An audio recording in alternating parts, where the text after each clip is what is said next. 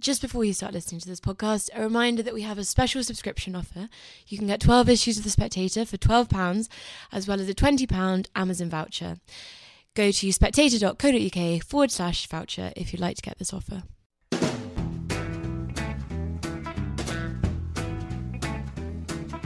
Hello and welcome to the Americano podcast, a series of discussions about American politics and the Trump presidency for the new Spectator USA website. I'm joined today by our most regular and loved guest, Jacob Heilbrunn, who is editor of The National Interest, and we're going to be talking about the sudden departure of John Bolton. Now, Jacob, it's unclear at the moment whether Bolton was fired or whether he resigned.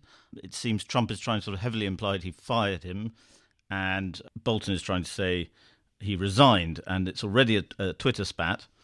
And we'll probably see this sort of rolling out a bit more in the next few days. What was your first reaction when you heard the news? A brilliant move by Trump to distract from all of his foreign policy woes and his domestic difficulties. Washington Post poll today had him sinking from 44% approval in June down by 6 points now to 38. Couple that with the demise of the Afghanistan peace talks, and Trump had to find a sacrificial lamb, which is clearly Bolton, and he gets to distract the entire news media for at least a day or two. Well, it's interesting that it should be about Afghanistan, that Afghanistan should be the final straw, because as far as I understood, Bolton and Trump were on roughly similar pages there, whereas they weren't on such similar pages on things like Iran and whether to attack Iran. I mean, it seems Trump was very cross that he had to say that the peace talks were dead. Presumably this means he blamed Bolton for this. Well, it's clear that Bolton seems never to have met an agreement or treaty that he liked, and he helped to sabotage the Afghan agreement. I also think that Trump is clearly quite uneasy about the hardline approach that Bolton was advocating towards North Korea and Iran. And Bolton, while he represents America First tendencies and his disdain for international treaties, still does have a very hawkish approach to foreign policy. And if one thing has become clear in Donald Trump's presidency, it seems to be that he wants to avoid a war like the plague. But he also adopts the Bolton line of not talking to terrorists or not talking to dictators, right? No, I don't think that's actually correct, Freddy. He has voiced his admiration for his beautiful friendship with Kim Jong-un in North Korea. He would like to meet with the Iranian leadership. And most recently, he apparently was contemplating meeting the leadership of the Taliban on the eve of September 11th at Camp David. Yes, but as long as he wasn't talking to guys who killed American troops, that's right? Correct. I mean, it would have created an uproar in the United States if he had met with these Taliban leaders. Now, he was sensible enough not to try and invite them to the White House, though apparently that was originally bruited about. But even Camp David, it would have been a horror show. Yes. There's no way you could have had these thugs prancing around Camp David and without Trump incurring severe opprobrium, not least among Republicans who have consistently denounced treating with terrorists.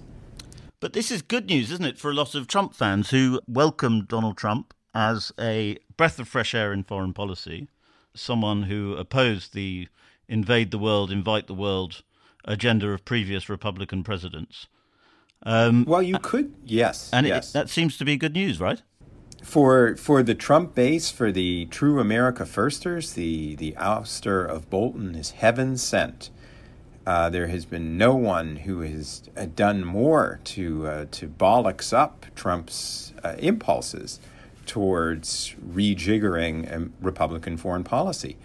And this is why it will be very interesting if Trump appoints retired Colonel Doug Macgregor to become National Security Advisor.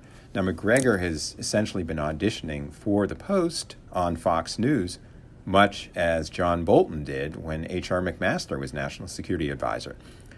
The difference between Bolton and Macgregor could hardly be starker. Macgregor views the NATO alliance as a relic of history.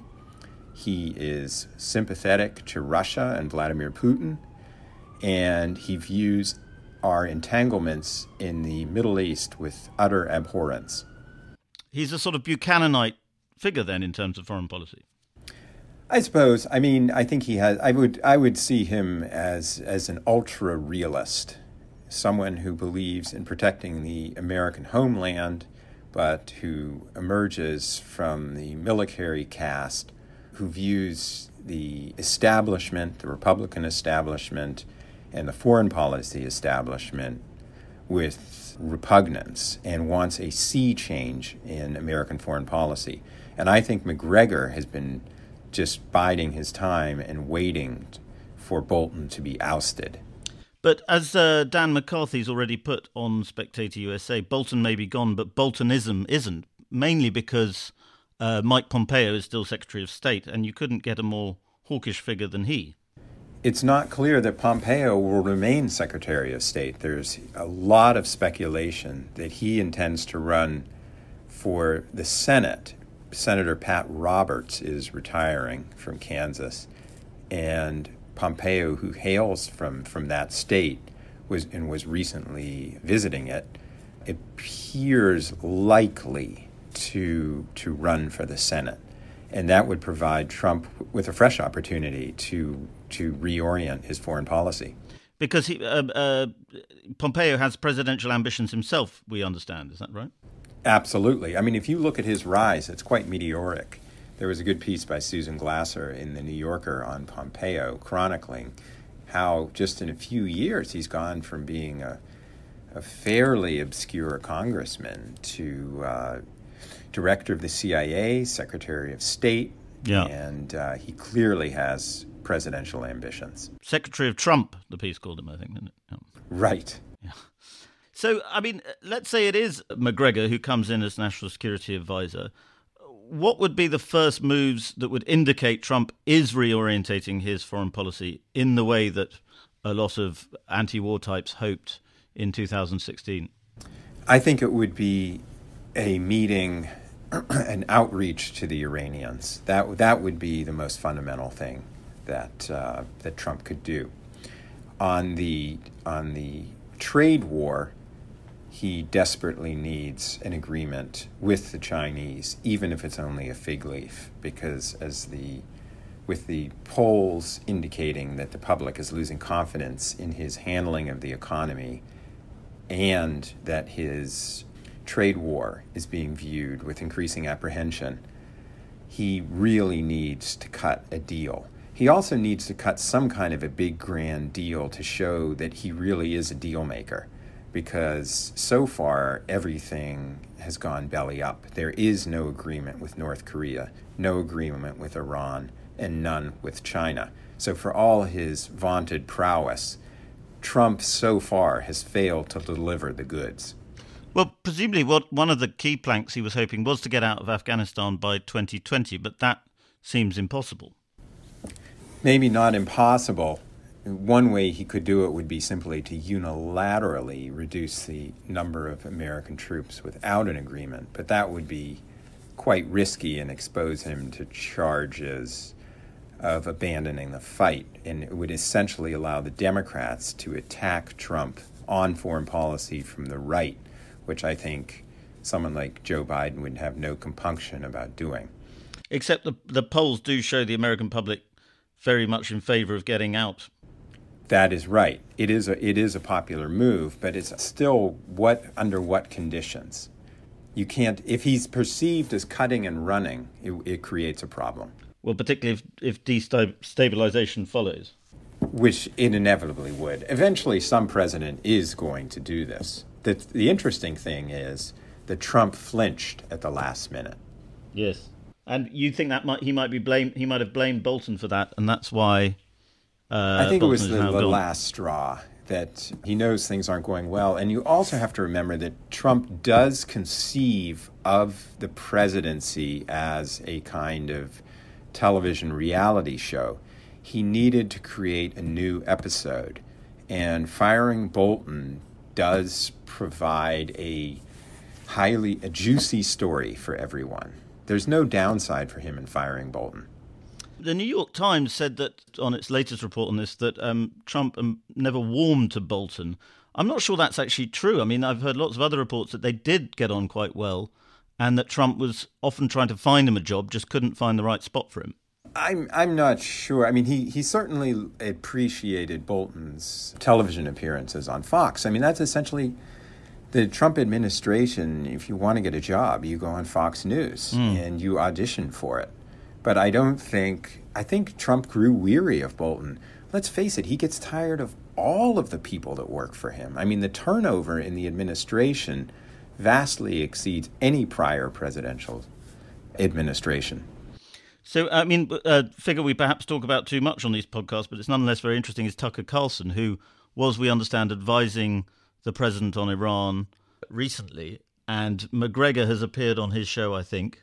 And so do you think the sort of Tucker Carlson's TV show on Fox is the sort of auditioning couch for the role of National Security Advisor? Well, it's certainly one of them. I mean, McGregor was also on other Fox shows. The other shows would be the other couches, yeah.